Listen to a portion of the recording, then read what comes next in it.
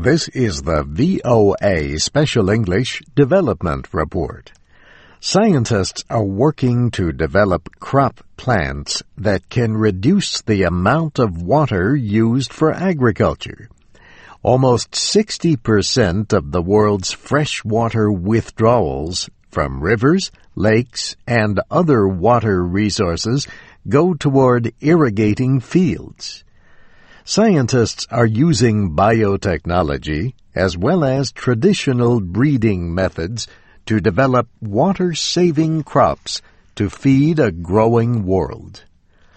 Thomas "Tommy" Carter is a plant scientist in North Carolina. He works for the Agricultural Research Service in the United States Department of Agriculture. He leads Team Drought, a group of researchers at 5 universities. They have been using conventional breeding methods to develop and test soybeans that can grow well under dry conditions. Tommy Carter started working on drought-resistant soybeans in 1981. His research has taken him as far as China, where soybeans have been grown for thousands of years. Farmers in the United States, however, have grown soybeans for only about a century. Tommy Carter says the soybeans they grow are, for the most part, genetically similar. More differences or diversification could better protect crops against climate changes that can reduce production. Those changes include water shortages, which could increase from global warming. The Agriculture Department has a soybean germplasm collection, a collection of genetic material passed from one generation to the next.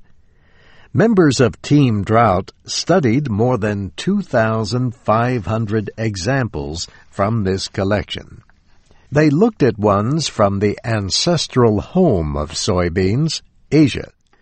They searched for germplasms that could keep plants from weakening and wilting during hot, dry summers in the United States. Tommy Carter says they found only 5. But these slow-wilting lines, he says, produce 4 to 8 bushels more than normal soybeans under drought conditions. The yield depends on location and environment. Scientists are also working on other plants that either use less water or use it better or both. For example, companies like Monsanto, DuPont, and Syngenta have been developing corn with reduced water needs. Monsanto expects to be ready in a few years to market its first corn seeds genetically engineered to resist drought.